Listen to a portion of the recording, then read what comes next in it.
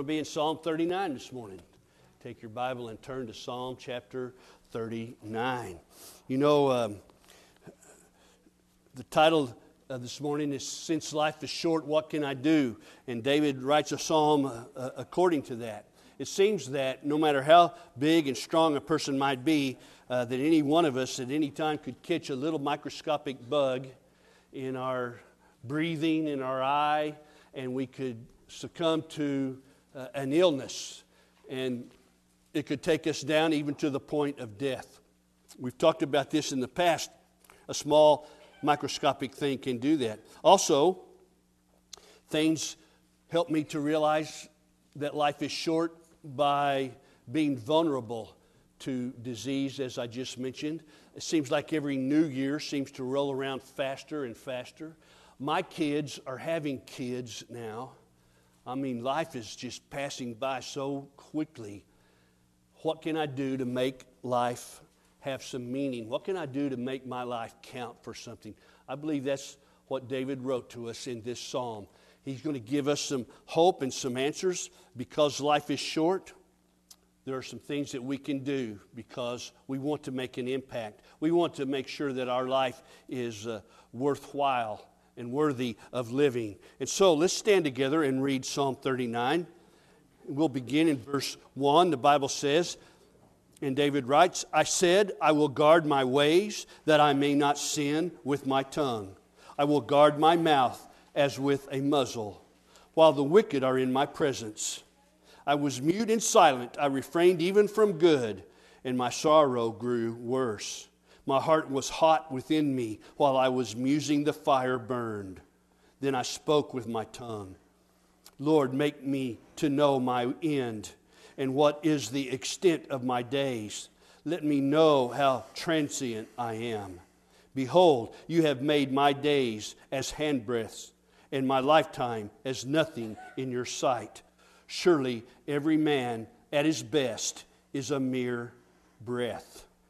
Selah means consider this. Let's pause and consider that. Let's pray. Lord, help us to see our life, Lord, as you see it. Help us to make an impact in your kingdom while we live in this world. Father, forgive us our sin.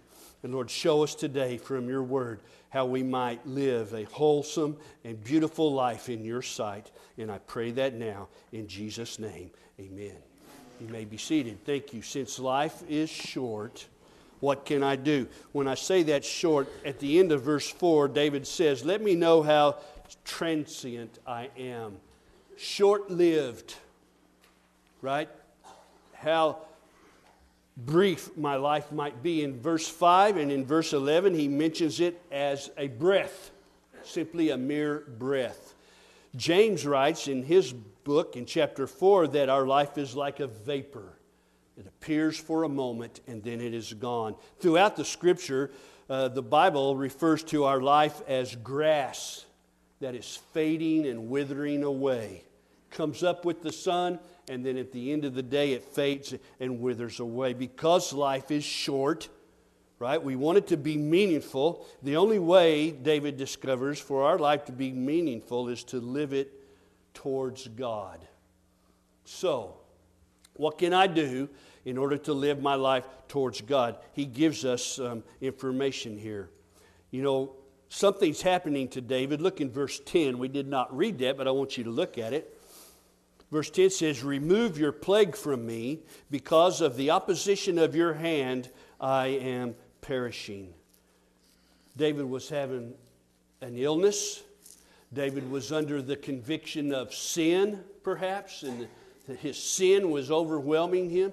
Maybe David was just referring to the sin of mankind and that we are hopeless under that curse that happened back in the Garden of Eden. Whatever the reason, illness, sin in your life, or the sin of mankind in general, we all face the reality that we are hopeless without God and that we need God to impact us.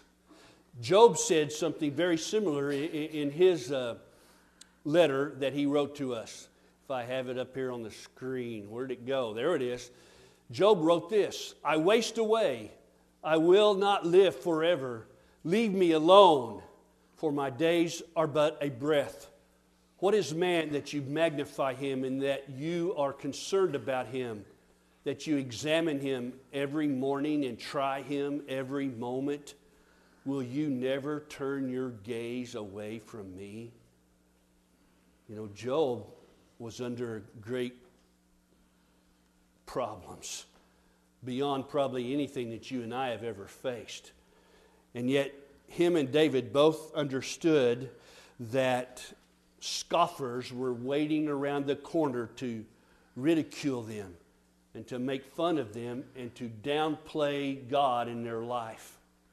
Both of these men wanted more than anything to lift God up in their life. And when things happened that went against that thinking, they knew that the scoffers would be waiting and the mockers would be there, and they would be pointing fingers and saying, "Where is your God now?" and this and that, and trying to disprove God in the life of these two men. But David says at the beginning of what we just read, I kept my mouth shut. I didn't speak out. It was burning inside of me, but I didn't say it. Right? God, what is happening? Why are you letting this take place in my life? David says, I understand that I am short-lived in your sight. So my point, or at least the first, is this. Life is short. Amen? If you think about it, it's very short compared, as David does, to eternity. So what I need to do is to learn the lesson from the suffering that God's allowing in my life. God has a plan and a purpose for the trials that you go through. Some of those trials may be self-imposed. Maybe the majority of them. But there are others that you have done nothing to wind up in the situation that you find yourself in. And so what can you do? You go to Him. You learn what He's trying to teach you. You submit your heart to His discipline. You speak to Him about it. You are evident in front of Him that you understand that He's teaching you and that you're going through things. David just prayed a very simple prayer, that he would not forget that his life is short. And God, please let me honor you with my life. That was David's goal. That was Job's goal. Certainly, I pray this morning that that is your goal. He says in verse 5 and 11 that his hand or his life is like a breath, meaning that it is empty, it is vain, it is like chasing after the wind. A picture for us today would be children chasing bubbles, and when they catch one, it bursts in their hand. Life is like that. It comes and it goes quickly. What can I do? There's no substance to life. David compares his life to eternity. Look in verse 5. Behold, you have made my days as hand breadths, and my lifetime as nothing in your sight. I know we all remember when we were 20 years old that a person in their 80s or their 90s was way old. Way old. Now that we're in our 80s and 90s, that's not so old anymore, is it? But time just keeps rolling on, and it doesn't stop. There's no timeouts. Time out, God. Let me catch up. Let me feel better. Let me do something. Time just keeps moving. So David compares his life with that of eternity. When life is viewed in that way, then we can see how our life is transient. Our life is short. Look on the screen. There's a picture of the Milky Way galaxy. And you notice the yellow in the center says the sun. That's our sun. Okay? The light in the middle of the galaxy is not our sun. Our sun is the little dot out here between these two arms in our galaxy. We're not even in the middle of our own galaxy. That's how small we are, right? Our whole solar system is wrapped up in that one little spot that says the sun. It would take us 20 million light years just to go across our own galaxy. when there are multiple galaxies in the universe, David says, what is man that you would even think of him? Amen. What am I, God, that you would even consider me? And what am I that you would even think of me? David compares his life to eternity, and he realizes how short life really is. David prays in verse 4, Lord, make me know my end and what is the extent of my days. Let me know how short-lived I really am. If my life's going to have an impact, then I must live it toward God and not toward myself. My life is short when I look at it from the side of eternity. My life is short when I look at it from the side of death. Right? I know in Christ we don't die spiritually, but we all do die physically. Our body will stop working. Our body will come to an end. And so at my death, all that I've done in my life comes to nothing. Oh, I may leave something for somebody else. Here's what David says about that in verse 5. Behold, you have made my days as handbreadths, my lifetime as nothing in your sight. Surely every man at his best is a mere breath. Verse 6, surely every man walks about as a phantom. Surely they make an uproar for nothing. He amasses riches and does not know who will gather them. Right? We can work hard to make and to amass things in our life, but guess what? We all end in a coffin. Our life will end in a coffin and we can take nothing with us. So my life is very short when I look at it from the side of death. It's coming. It's close. Closer for some than others. What's the point then of all this frantic activity in life? If I cannot escape death, why do I live like I can? A Baghdad merchant in Baghdad sent one of his servants to the market to purchase something for him. And when the servant got to the market there in Baghdad, he turned the corner and there he was face to face with Lady Death. He was shocked. He turned around and he ran back to his master and he told him what happened. He said, please give me a horse, a fast horse, and let me ride swiftly to Samarra. And so the Baghdad merchant granted his servant's request, and off he went on a fast horse to Samarra. Now the merchant had to go to the market to buy what he was looking for, and he got there and he turned the corner and there was Lady Death. And the merchant said to her, why did you startle my servant a while ago? And the Lady Death said, he was startled, I was startled. And the merchant said, what do you mean? She said, I was surprised to see him in Baghdad because I have an appointment with him tonight in Samarra. You cannot escape death. It's coming.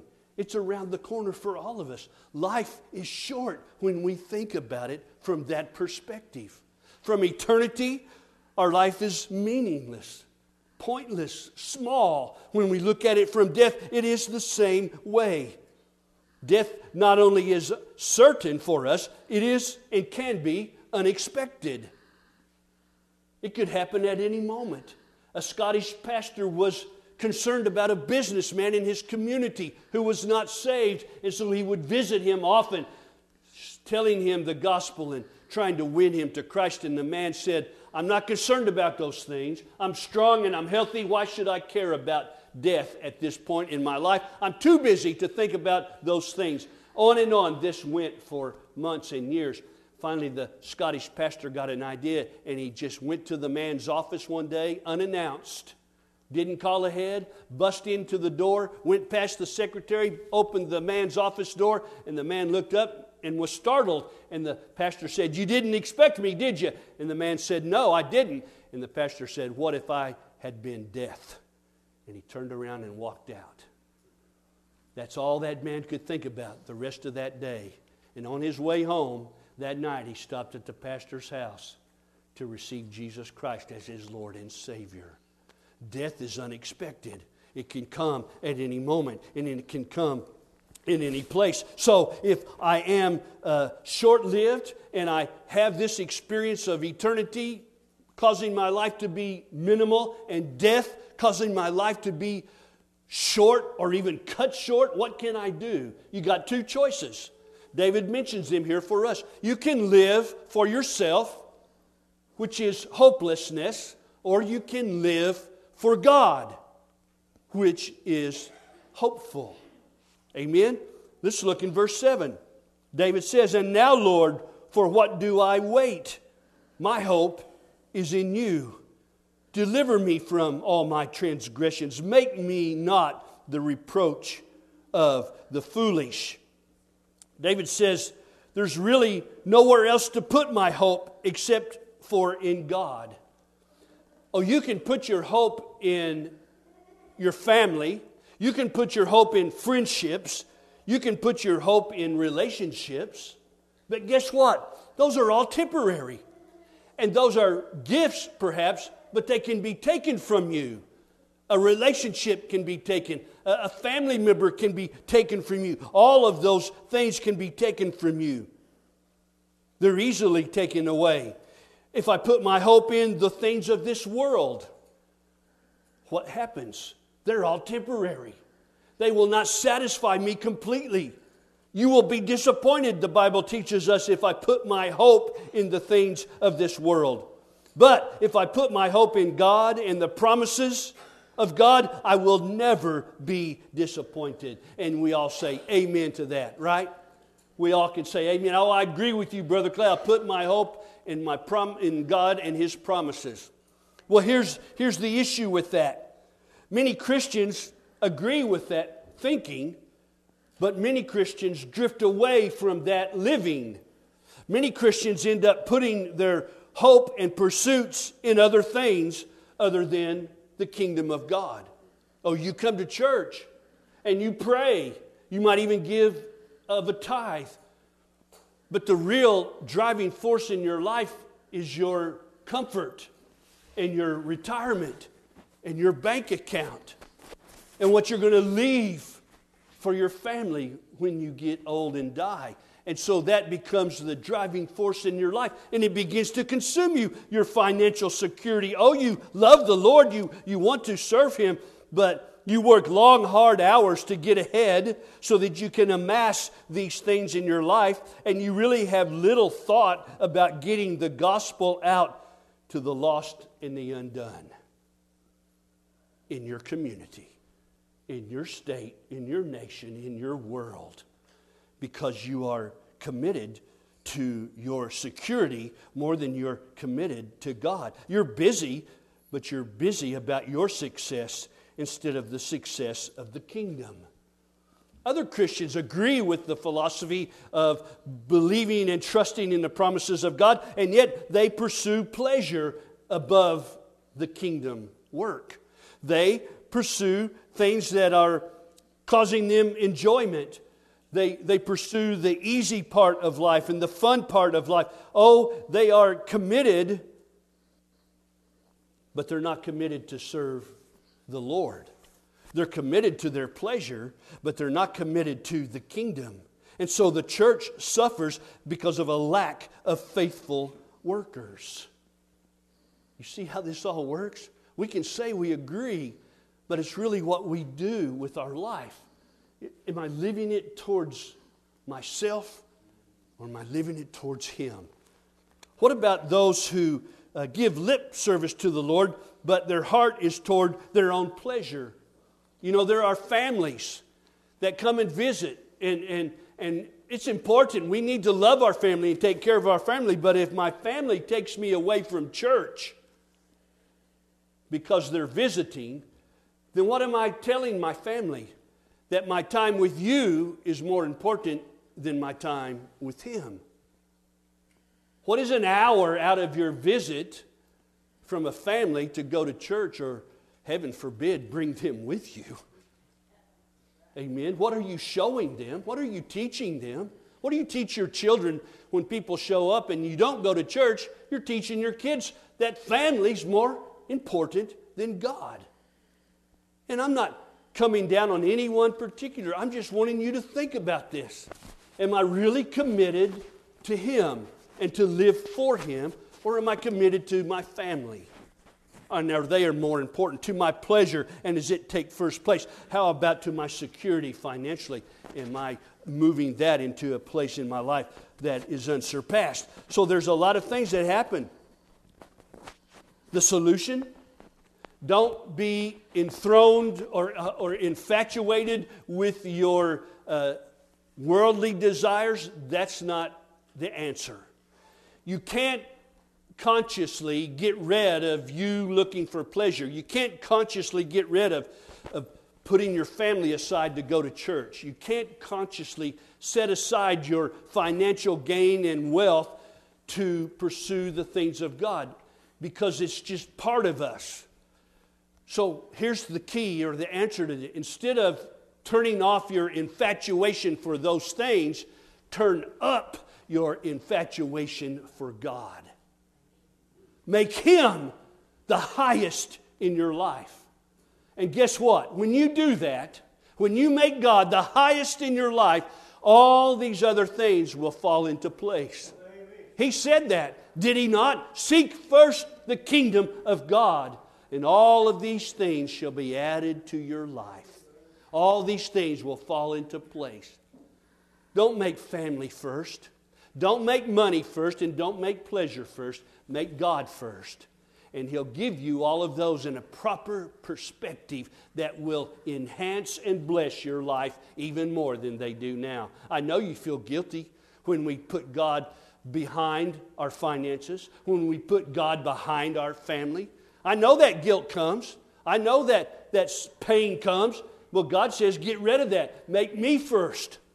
I'll take care of these for you, but make me first. That's what the idea is, to make my life holy, to make my desires holy. Look what it says in verse 8. David writes, deliver me from all my transgressions. Make me not the reproach of the foolish. Who's the foolish there? The godless. The godless people who are ready to pounce on you at every turn because of the mistakes you've made or the mistakes that you're making in your life. Pursue holiness in my speech. Amen? That's one of the biggest drawbacks that we have is we can't control our own tongue. We don't want God to look bad. David says in verse 1, I said I will guard my ways that I may not sin with my tongue. I will guard my mouth as with a muzzle while the wicked are in my presence.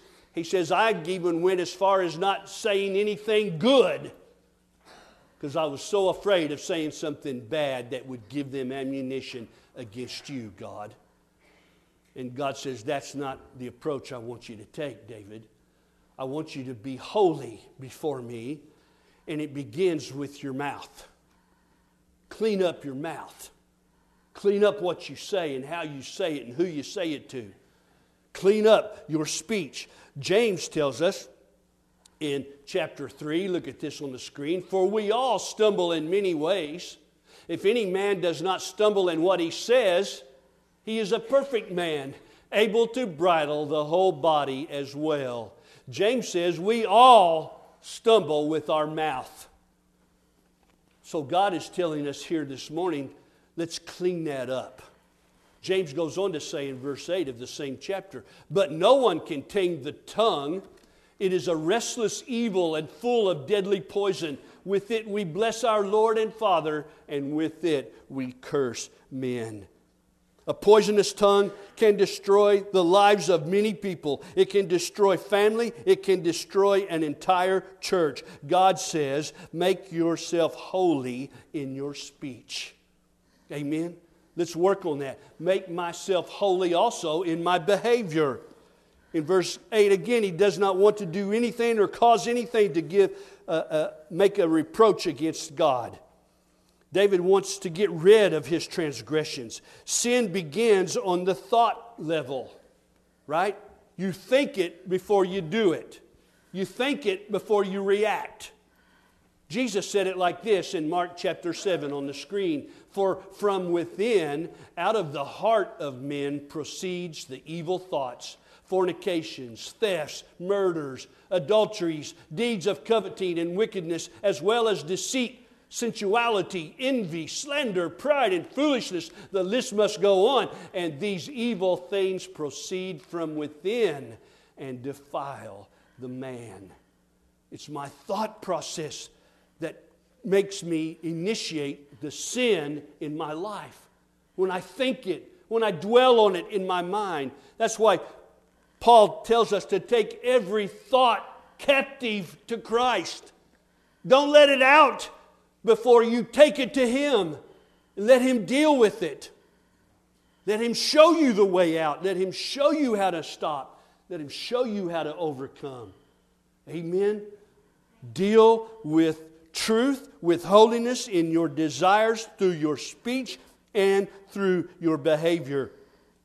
Mark gives us the negative side of that. Jesus also spoke about the positive side of dealing with our behavior. He said this, "Blessed is the man who hungers and thirsts for righteousness, for they shall be satisfied."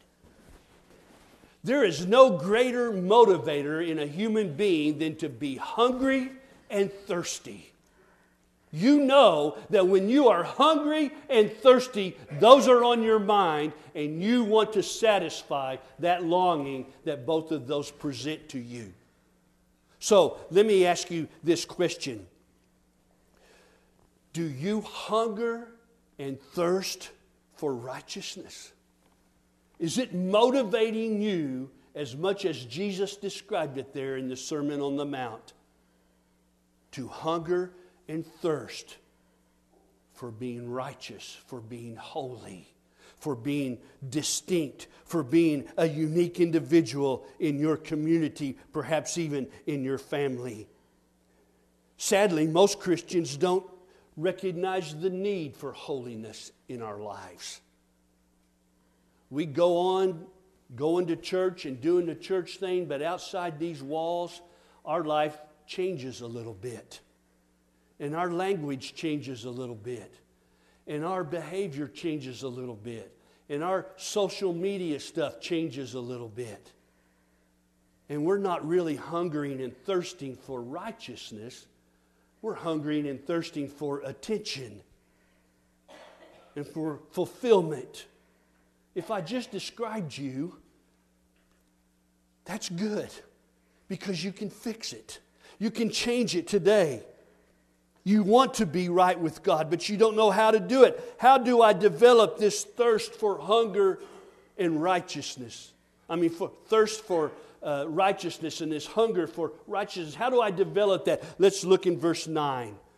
David shows us how. "I have become mute. I do not open my mouth, because it is you who have done it. Remove your plague from me, because of the opposition of your hand I am perishing. With reproofs you chasten a man for iniquity. You consume as a moth what is precious to him. Surely every man is a mere breath." David says that the trials that we face are perhaps because of our lack of holiness. And so God is teaching us. He wants us to examine ourselves. Notice in verse 11, he says, "You consume as a moth what is precious to man."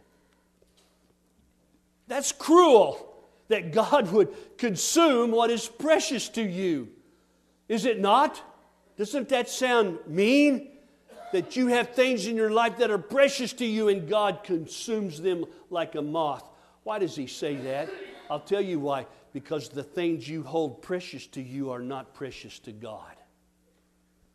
The things you hold precious to you are keeping you from God. And God will consume those things in your life so that He can have you. There's nothing more in this world that God wants than you. Your heart. Not your money, not your beautiful voice, not your eloquent prayers, not your ability to teach or preach or lead or follow.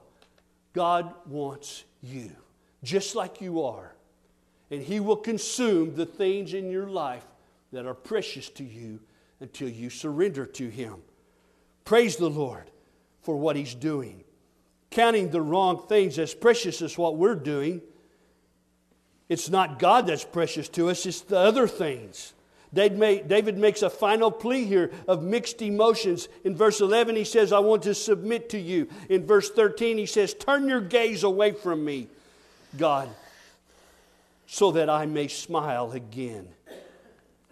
When Jesus called Peter and the disciples to follow him, he got in a boat and they pushed it out away from the shore. He taught the people on the shore, and then he told Peter, he said, throw your nets down into the water. Peter said, Lord, we fished all night. We didn't catch anything.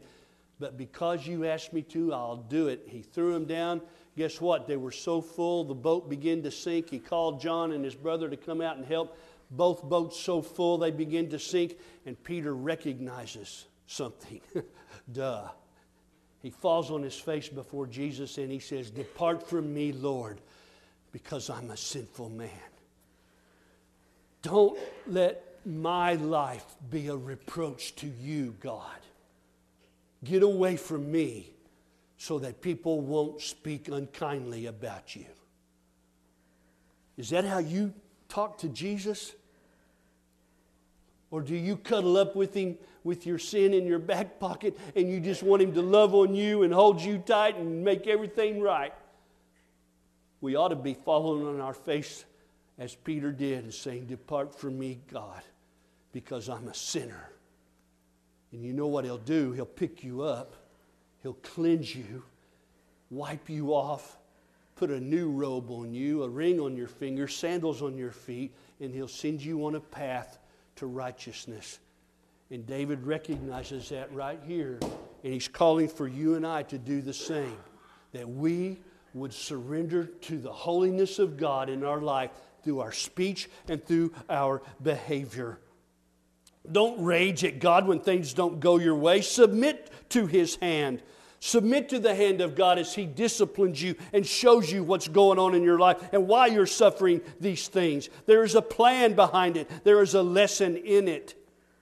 Let me ask you this. What if in 2022 you knew this was your last year on earth?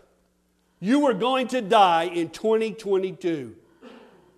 How would you live 2022 different than you lived 2021?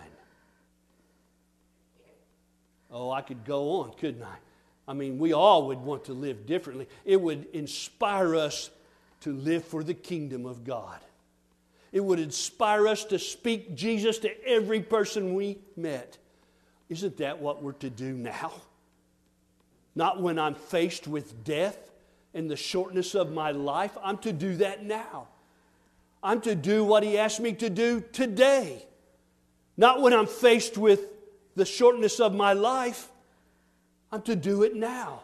I'm to do it today. How do I know that I am living for the Lord? Let me ask you 3 questions. This will help you answer that question. Number 1, what are your hopes? What are your hopes in your life?